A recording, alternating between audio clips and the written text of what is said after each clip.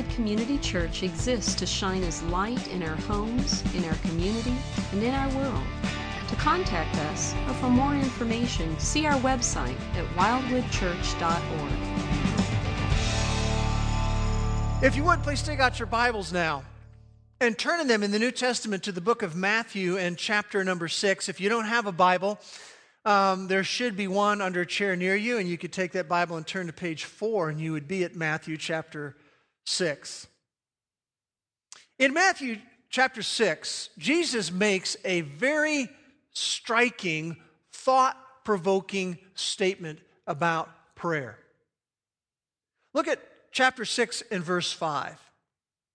He's talking here to the disciples, and he says, "When you pray, you're not to be like the hypocrites, for they love to stand and pray in the synagogues and on the street corners, so that they may be seen by men." Then let your eyes go down to verse 8. He says, "So do not be like them." And then he gives this very striking, thought-provoking statement in the rest of verse 8. "For your Father knows what you need before you ask Him." Now I want you to think about that statement for a moment, and let's just ponder that. If that is true, why even pray? If He already knows what we need, and He knows all things anyway, He already knows what's going to come out of our mouth, why even pray? And I think there's at least two reasons why we should pray. We need to see these. I want to share them with you very quickly this morning. The first one is that prayer is an encouragement to deepen our relationship with God. See, that's one reason why we should even pray when He already knows what we need before we even ask. It's an encouragement to deepen our relationship with Him. That's how you deepen relationships, is you communicate. And the second reason why we should pray, even though He already knows what we need, is that prayer is an expression of our dependence on God. And even though He already knows what we need before we ask, we should still pray, because it's an encouragement to deepen our relationship with Him, and it's an expression of our dependence upon Him. We've been involved for several weeks now in a study we have entitled Braced for Battle. And it's all built around Ephesians chapter 6, and I might encourage you to flip from Matthew over to Ephesians 6. We've been studying for several weeks about how we, you and I, live weekly in enemy-occupied territory, that daily we're involved in a spiritual war, that daily we have clashes with the kingdom of darkness. And we learn from Ephesians 6 and verse 11 that there are schemes that the enemy has, the schemes of the devil. He is out trying to deceive and to tempt and to blind and to accuse and to seduce. And we have been seeing and stressing that by ourselves we are outgunned, we are outmanned, if you will. We need divine equipment to stand firm. And we have laid out that there are two parts to divine equipment that He lays out for us here in Ephesians 6. The first one is putting on God's armor in verses 11 to 17. And we've spent 2 weeks looking at that, every piece of the armor of God. And all of them need to be consistently in place to give us maximum protection from the schemes of the enemy. But then the second aspect of our divine equipment that helps us to stand firm is practicing prayer. And we see that in verses 18 to 20, and that is what we're going to look at today. We're going to see that we are to stand firm on our knees. So follow along as I read verses 18, 19, and 20. Paul writes, "With all prayer and petition, pray at all times in the Spirit. And with this in view, be on the alert with all perseverance and petition for all the saints. And pray on my behalf, that utterance may be given to me in the opening of my mouth, to make known with boldness the mystery of the gospel, for which I am an ambassador in chains, that I, in proclaiming it, may speak boldly as I ought to speak. Now, the plan that I have for today, as we look at this part of our divine equipment, practicing prayer, involves three things. First of all, we're going to look at a call to a lifestyle of prayer. I think that's what practicing prayer really means. Secondly, we're going to look at characteristics of a lifestyle of prayer. It's one thing to be called to it. It's another thing to understand what it looks like. And then the third thing we're going to look at toward the end today is a battle prayer that we can employ as we're involved in our daily skirmishes with the enemy. So we want to begin by looking at a call to a lifestyle of prayer. Now remember, he talks about how we're to be strong in the Lord, how we're to stand firm against the enemy, and then he starts talking about these various pieces of the armor that we've been looking at for several weeks that we are to put on, we are to take up. And then we come to this section on prayer in verses 18 to 20. Now, what's important to understand, and you can't really see this in English, is that the language structure of verse 18 refers to something that we are to do simultaneously to putting on the armor. It's something we are to be doing contemporaneously with putting on the armor. It's something we're to be doing in sync with putting on the armor. It's something we're to be doing at the same time we put on the armor. In other words, if we're going to stand firm against the schemes of the devil, we are to take a double-barreled approach, putting on the armor and also practicing prayer. What's interesting to me is when you bring up the subject of prayer, sometimes prayer is just too abstract or it gets too complicated. I just want to make it very, very simple for us today. At its core, prayer is communication with our commander-in-chief. Here we are in this spiritual war against the forces of darkness. There's certain parts of God's armor that we're to put on, but we're also to be practicing prayer. That is our communication with our commander-in-chief. And just like it said in Matthew when Jesus talked about prayer, he already knows what we need before we ask. So we would say, why are these verses even here? I mean, why do we pray? Well, part of the reason why we pray is to be closer to the commander. The more we interact with someone, the deeper the relationship we will have with them. And that's part of the reason why we pray, to be closer to the commander.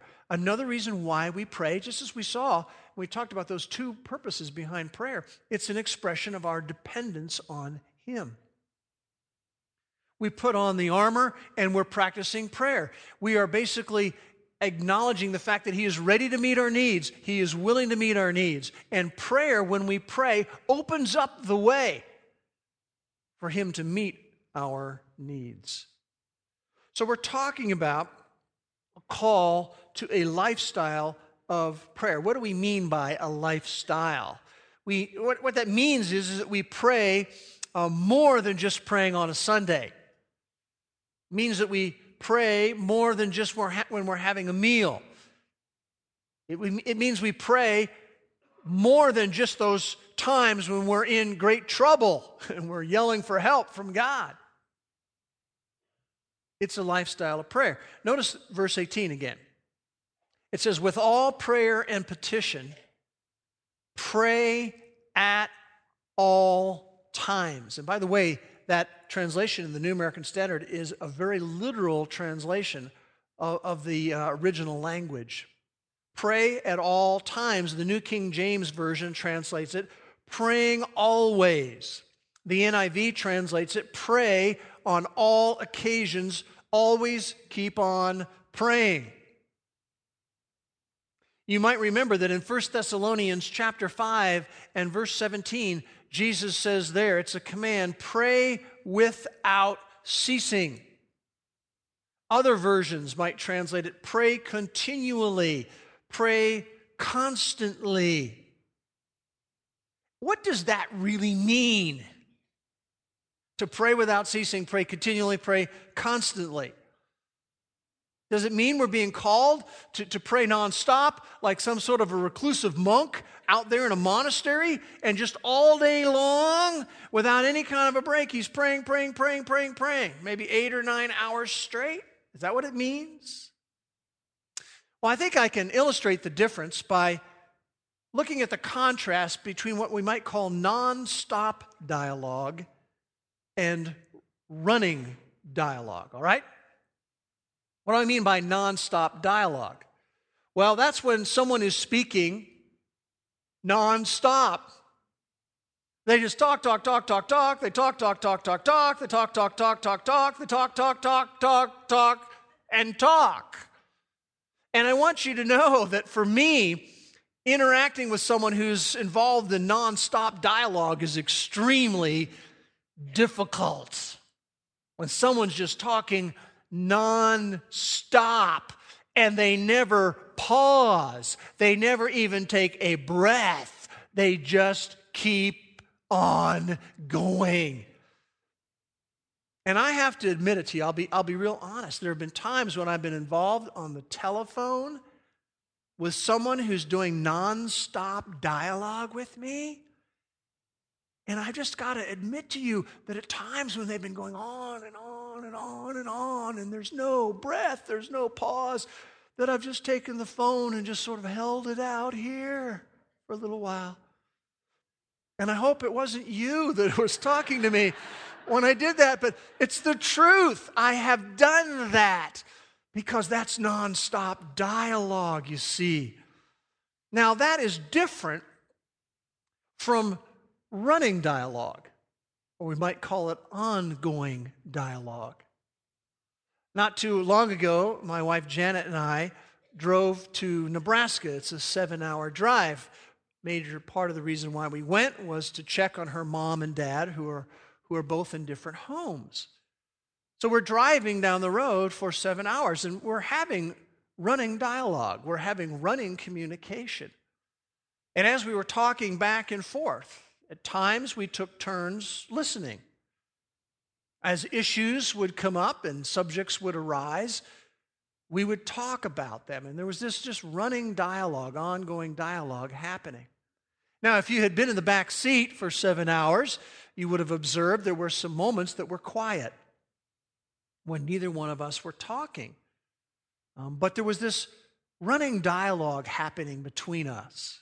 And that's one of the things we enjoy about traveling, because it seems like life happens to us, and we sometimes as husbands and wives, we don't have that opportunity for running dialogue. And so I know sometimes when we haven't traveled for a while, we have to schedule some time, actually carve out some time for some running dialogue between us and some ongoing dialogue. I mean, it happens here at the church facility, in our offices, for example, with Mark Robinson, our executive pastor, and me. And a lot of times on days we have this running dialogue that goes on. And, we may talk about an issue for a little while, and he talks and I talk, and then we maybe go back to our offices, and then we think about something else, and we might come back and say, I was just thinking about this. And there's this running, ongoing dialogue that happens. And that, I believe, is what Paul is talking about when he's talking about a lifestyle of prayer, that there is a running dialogue. It doesn't mean that there's not times in which there's quiet. Remember how the NIV translates this. We're to pray on all occasions, as issues arise, as hurdles are faced, as the assaults come our way, as the arrows are being shot towards us, the temptations and the accusations and the difficult circumstances, that we're to have this running dialogue with God, this ongoing communication. We're to have this kind of running communication throughout the day. And as we're doing that, what are we saying? We're saying, God, I need you. I need to depend on you as I'm facing all of these things. So you can have this kind of running communication with God on the job. Maybe on the job, you've taken on a particular project and you're just having this running communication with Him throughout the day. Lord, I want to honor You as I work on this project. I want to have integrity as I work on this project. I want to work hard.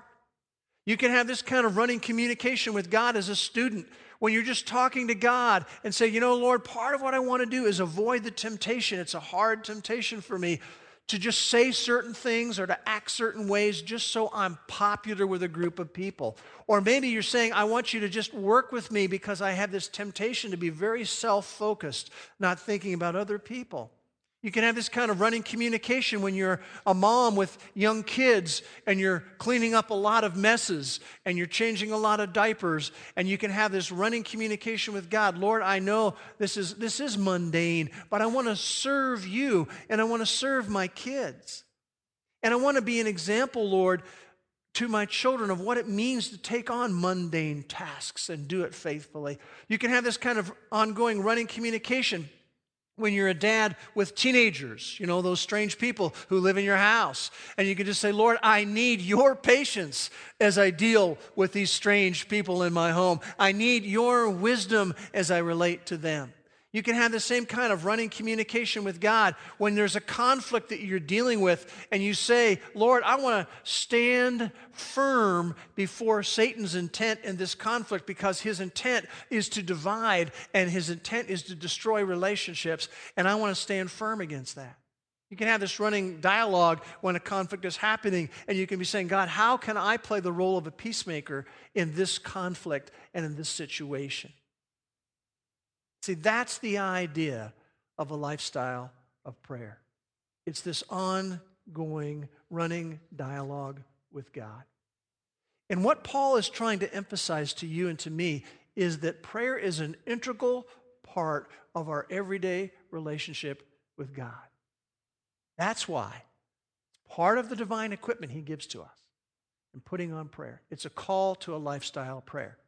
Now, having understood all of that, the second thing we want to do is get specific about what it looks like. What are the characteristics of a lifestyle of prayer? And we're going to see a number of them. All right, let's look at them. The first characteristic that he mentions right here in Ephesians 6 is variety. If we're going to have a lifestyle of prayer, there needs to be variety. Look again at verse 18. He says we are to be praying with all prayer and petition. The NIV translates it, we are to pray with all kinds of prayers and requests. Now, I just have to believe you're very much like me. And too often, here's what happens about our prayer life. Too often, it's limited to crisis situations. I mean, when we get into crisis, we're ready to pray. We're ready to say to God, help, I need help. But see, that's not the way a lifestyle of prayer operates. There is variety in a lifestyle of prayer. There are public prayers, there are private prayers. There are short prayers, there are extended prayers. There are scheduled prayers, times you may schedule to pray. There are unscheduled prayers. There is praise and adoration of God. There is confession and repentance before Him. There are petitions. There are requests that we make. And there are prayers of thanksgiving to Him. See the idea? There's a variety. If we're going to have a lifestyle of prayer, there will be variety. And again, I think for most of us, maybe the area we could grow the most in terms of variety in prayer, is in praise to God and thanksgiving to God. And I've been really working hard at this for a number of years. I think it really came to a head for me back in 2001 when I got diagnosed with prostate cancer. And I realized, I haven't really been thanking God enough. To just thank Him for His faithful provision for us. To thank Him for things like this. Thank Him for our ability to taste. When's the last time you just thanked God that you had the ability to taste something? To thank Him for the colors that we have, whether it's in nature or just in some of the things that we have. for the smells that we're able to smell, for even the water and the food that we have. I mean, there are people who struggle without having those things. To thank Him just for the clothes that we have, for all of the blessings that we have. To give Him praise and thanks for His mercy and grace in our life that is there every single day. To give Him praise and thanks for His faithfulness because He is there for us every single week. To give Him praise and thanks for His spiritual provision in our life, for the security of our salvation, that it was fully won by Jesus, for the spiritual provision of His spiritual armor and all these aspects. See, when we talk about a lifestyle of prayer, one of the characteristics of a lifestyle of prayer is that there is variety with it. I want to give you a second one that he mentions here in Ephesians 6. A second characteristic of a lifestyle of prayer is tenacity. Tenacity. Notice the last part of verse 18. It says, be on the alert with all perseverance. Literally, it means being steadfast towards something. We are to be steadfast towards prayer. We're to be persistent with prayer. We're to stick with it. In our vernacular, we might put it this way: don't punt on prayer.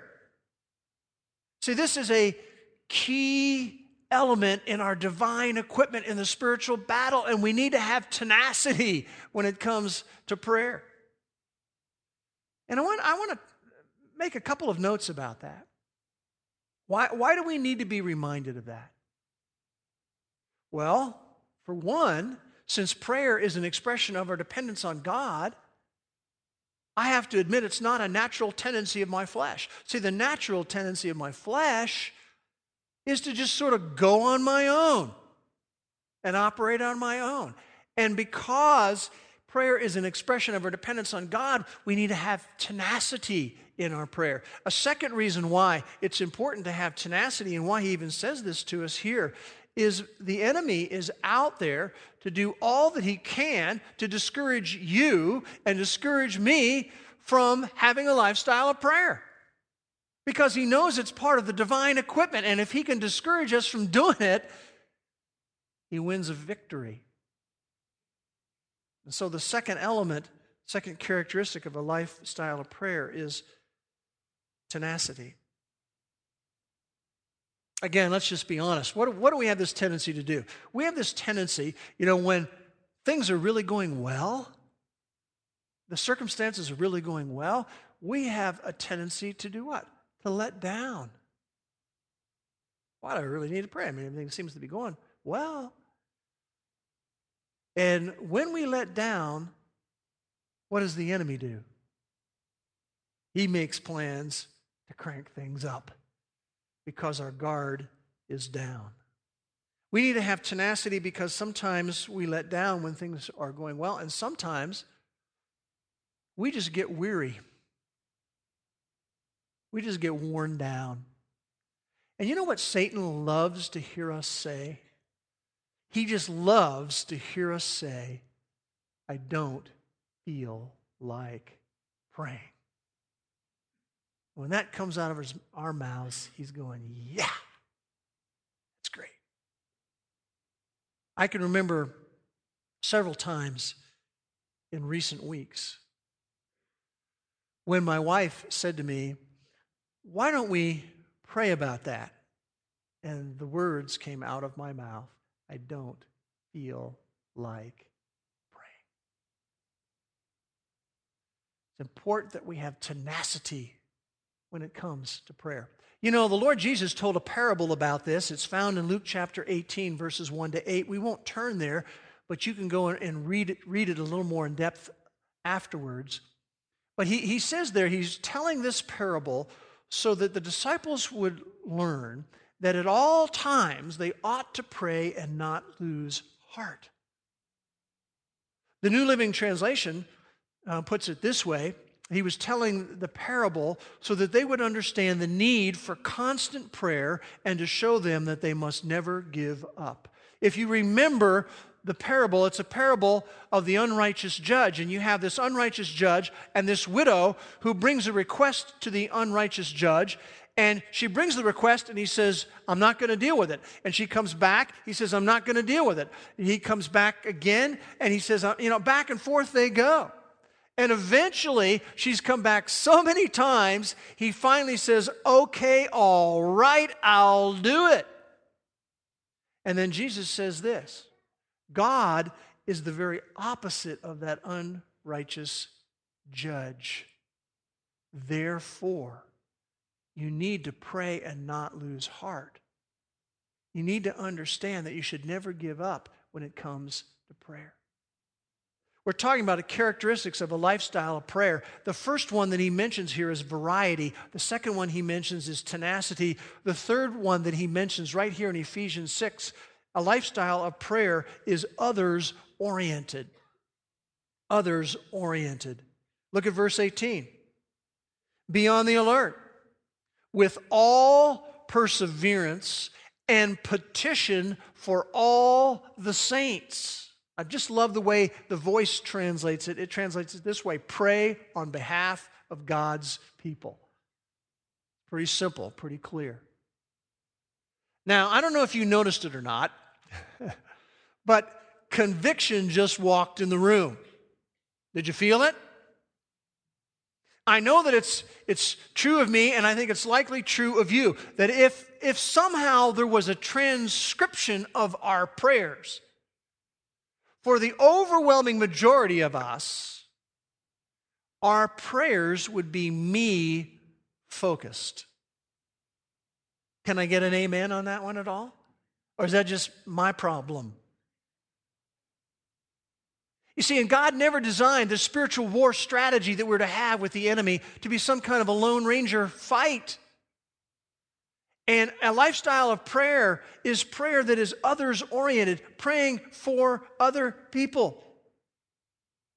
And Paul doesn't only call us to that here in Ephesians 6, he sets the example of that in the book. Turn with me to chapter 1 of Ephesians. And you'll see in chapter 1, verses 15 to 19, that he is praying for them. He says in verse 16, I make mention of you in my prayers. Here's what I'm praying for you, that the God of our Lord Jesus Christ, the Father of glory, may give to you a spirit of wisdom and of revelation and the knowledge of him. I'm praying that the eyes of your heart will be enlightened so that you can come to know what is the hope of his calling, what are the riches of the glory of his inheritance in the saints, what is the surpassing greatness of his power. He set the example in praying for other people. You see it in chapter 3. And verses 14 to 19. He says, I bow my knees before the Father, and I'm praying for you that he would grant you, according to the riches of his glory, to be strengthened with power through his Spirit in your inner person, so that Christ may dwell in your hearts through faith, so that you, being rooted and grounded in love, may be able to comprehend with all the saints what is the breadth and the length and the height and the depth, and to know the love of Christ. See, he sets the example because a lifestyle of prayer is others-oriented. And Paul not only sets the example for us, he seeks prayer support. That's what verses 19 and 20 are all about. He's saying that we are to have prayer that is others-oriented, and he says, pray for me, that utterance may be given to me in the opening of my mouth to make known with boldness the mystery of the gospel, for which I am an ambassador in chains. Remember, he's under arrest.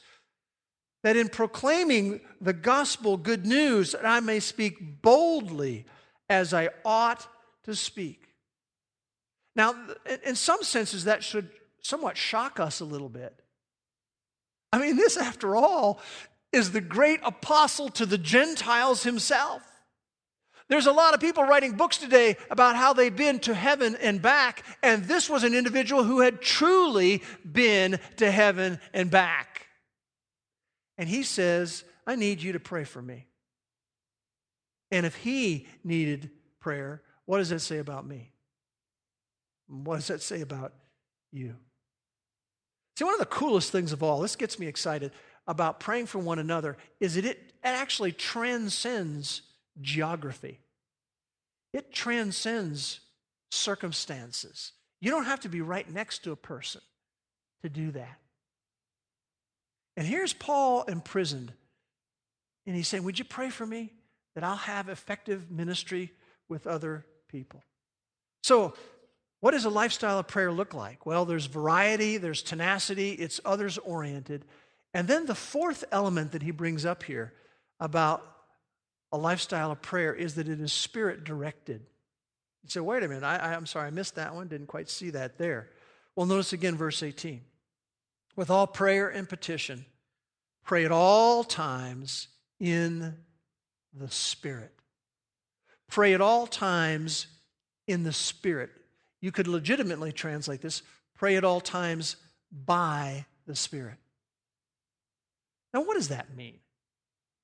What does it mean to pray in the Spirit? What does it mean to pray by the Spirit? I want to share with you two ideas about what I think that means. Praying in the Spirit or praying by the Spirit, number one, means allowing the Holy Spirit to lead us. Allowing the Holy Spirit to lead us, to actually direct us in who we should pray for and how we should pray. And I think it's very important. Remember, the Holy Spirit is our helper. He is the one who is to lead us and to guide us. It's important that when it comes to practicing a lifestyle of prayer, that we have an expectation that the Spirit of God is going to lead us in prayer. And this is something else that I have been working on for a number of years. And here's the way it works. Because I believe this is part of a lifestyle of prayer, and that means that we're allowing the Holy Spirit to lead us when we pray in the Spirit, that I have an expectation that that's what He's going to do. And so as He brings people to my mind, I don't think, well, that's kind of weird that I hadn't thought about that person, or why am I thinking about that person? I think that's what the Holy Spirit is directing me toward. So when someone comes to my mind, I will pray for them. When certain situations come to my mind, maybe a situation I'm dealing with or a situation someone else is dealing with, as that comes to my mind, my expectation is that the Spirit of God is going to be leading me. And so I pray for that situation. Sometimes I can have this come to me when I'm driving my car. Sometimes it's coming when I'm working outside. But as things come to my mind, I have an expectation that the Spirit of God is going to lead me.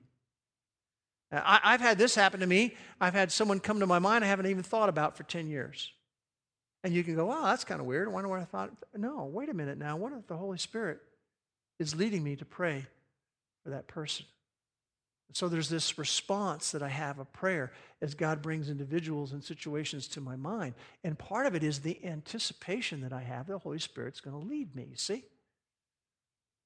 That's part of the idea of praying in the Spirit or praying by the Spirit. There's a second idea that I think is involved, and this is really cool, and that is allowing the Holy Spirit to intercede for us. Think about the last time you were facing a situation or whatever it was, and you just said to yourself, I don't even know what to pray. You had that happen to you recently?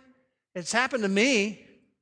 Sometimes things can get just so garbled up and so messed up, I think, I don't even know what to pray. Well, keep your finger here in Ephesians 6 and go with me to the left in your Bibles to Romans chapter 8. Very encouraging section of Scripture we have in Romans chapter 8, verses 26 and 27.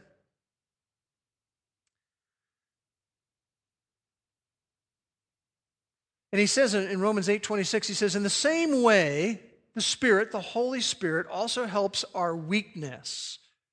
For we do not know how to pray as we should. See, we're going to have those situations when we basically say, I don't even know what to pray.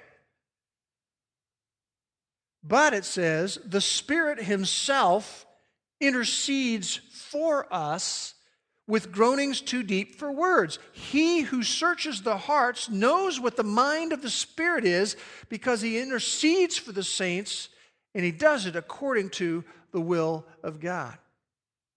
Part of this is allowing the Holy Spirit to intercede for us. And He does it, as it says here, in a way that's too deep for words. Literally, it really means it's in an inexpressible way. It's not that I hear Holy Spirit words in my ear, but he is doing this in an inexpressible manner. I like the way the Voice translates it here. It says, the Holy Spirit steps in and articulates prayers for us.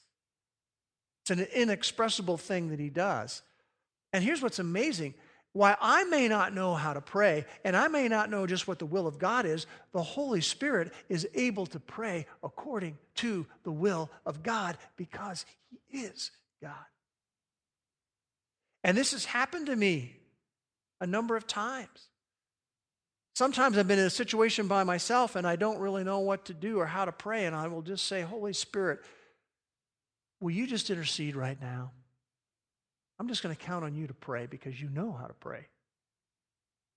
Sometimes I've been with individuals and I've been in that situation where we don't really know what to pray, and I'll turn to this passage and I'll just say, Holy Spirit, will you just join us right now?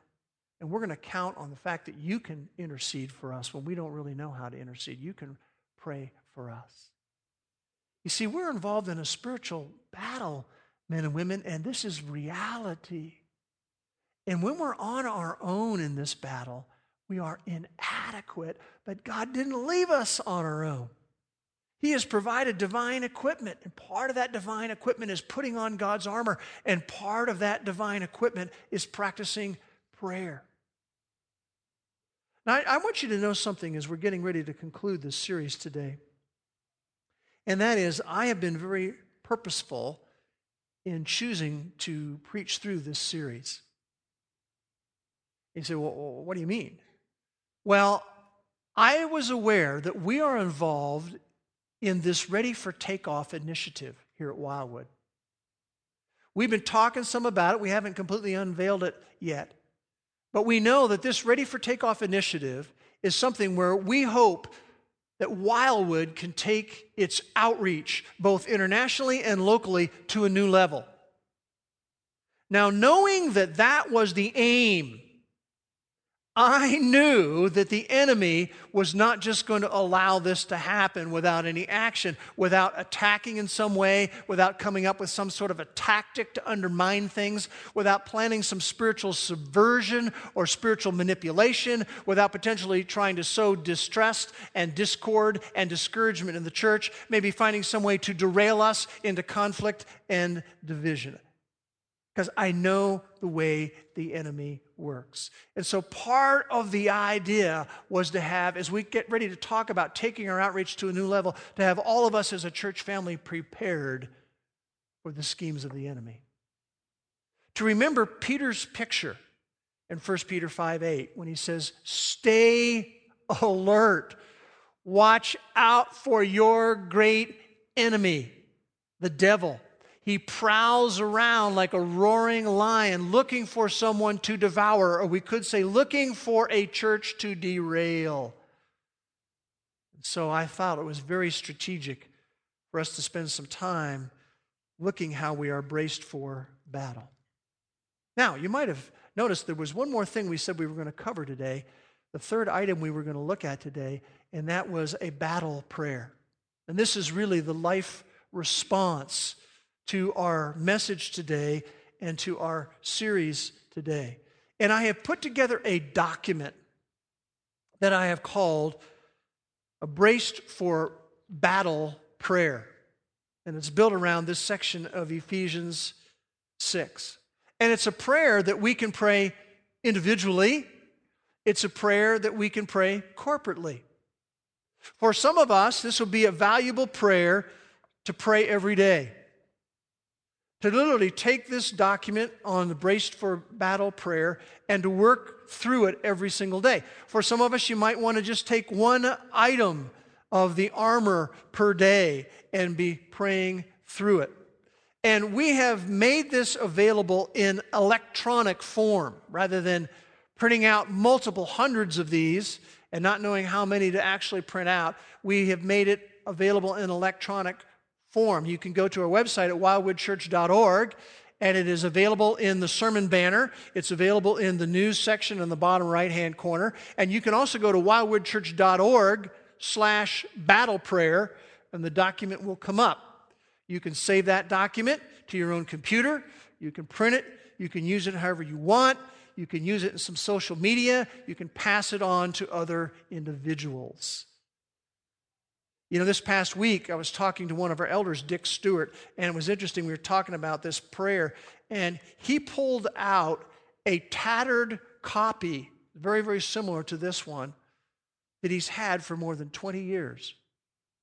And he said to me, for all this time, I've been praying these kinds of things. And not only that, he said, I have shared this with so many people over the years. And so we want to put them into your hands so that you can, as part of the life response, pray this battle prayer. Now, I know that some people don't have internet access. And on either side of me on the stage over here, there's like 16 copies over here and 16 copies over here. So if you don't have access, we have a copy for you can pick up. If you're just chomping at the bit and say, I've got to have one of those right now, go ahead and feel free to pick up one, all right? I'll just give you a taste for how it reads. I'll just read you part of it. It says, Heavenly Father, I thank you for providing through the Lord Jesus victory over Satan and his forces of darkness. I acknowledge the reality of the spiritual battle and my need to be strong in the power of your might. I recognize that it is essential to put on the full armor of God so that I can stand firm against the wicked schemes and strategies of the enemy. It goes on to say, He will tempt me in my areas of weakness. He is the tempter. He will seek to have me believe what is not true. He is a liar and deceiver. He will assault me and hammer me with my failures, hoping I will become discouraged and give up the fight. He is a slanderer and accuser. He will seek to breed misunderstanding and conflict and thus undermine my relationships, both in my family and in the church. He is the destroyer. And then here's an example of how this would work. For example, the belt of truth. By faith, I now put on the belt of truth. I desire to wrap my life with the word of truth and to live a life of integrity before you. I embrace Him who is the truth, the Lord Jesus, as my strength and protection from all of Satan's deceptions. I want the truth of your word to gain a deeper place in my life. I pray that it will be my heart's delight to read, study, and live it. I ask you through the Holy Spirit to protect me from embracing the enemy's lies. Show me, Lord, any way in which I'm being deceived. Show me where I'm not being open and honest before you. Guard me from rationalizing or justifying my attitudes and actions. Give me the courage to call sin, sin. Protect me from being double-minded and content with a credibility gap between what I know and how I live. Thank you for providing this part of armor. I truly want to live a life of integrity before you and before men. I desire to believe only the truth, to speak the truth, and to live the truth. It's a very, very valuable, braced for battle prayer. I encourage you to get your hands on it, utilize it. It's one way to be practicing prayer in our battle. Let's just pray together real quickly. Father, we thank you for all of this. We thank you for the truth of your word. And we would pray, Father, that we would have confidence because of what your word says, that when we are attacked, that we know our source of victory, that when we are tempted, that we know our source of resistance, that when we are discouraged, we know our source of hope. And ultimately, our faith is not in our ability to overcome, but our faith is in the overcomer. Amen.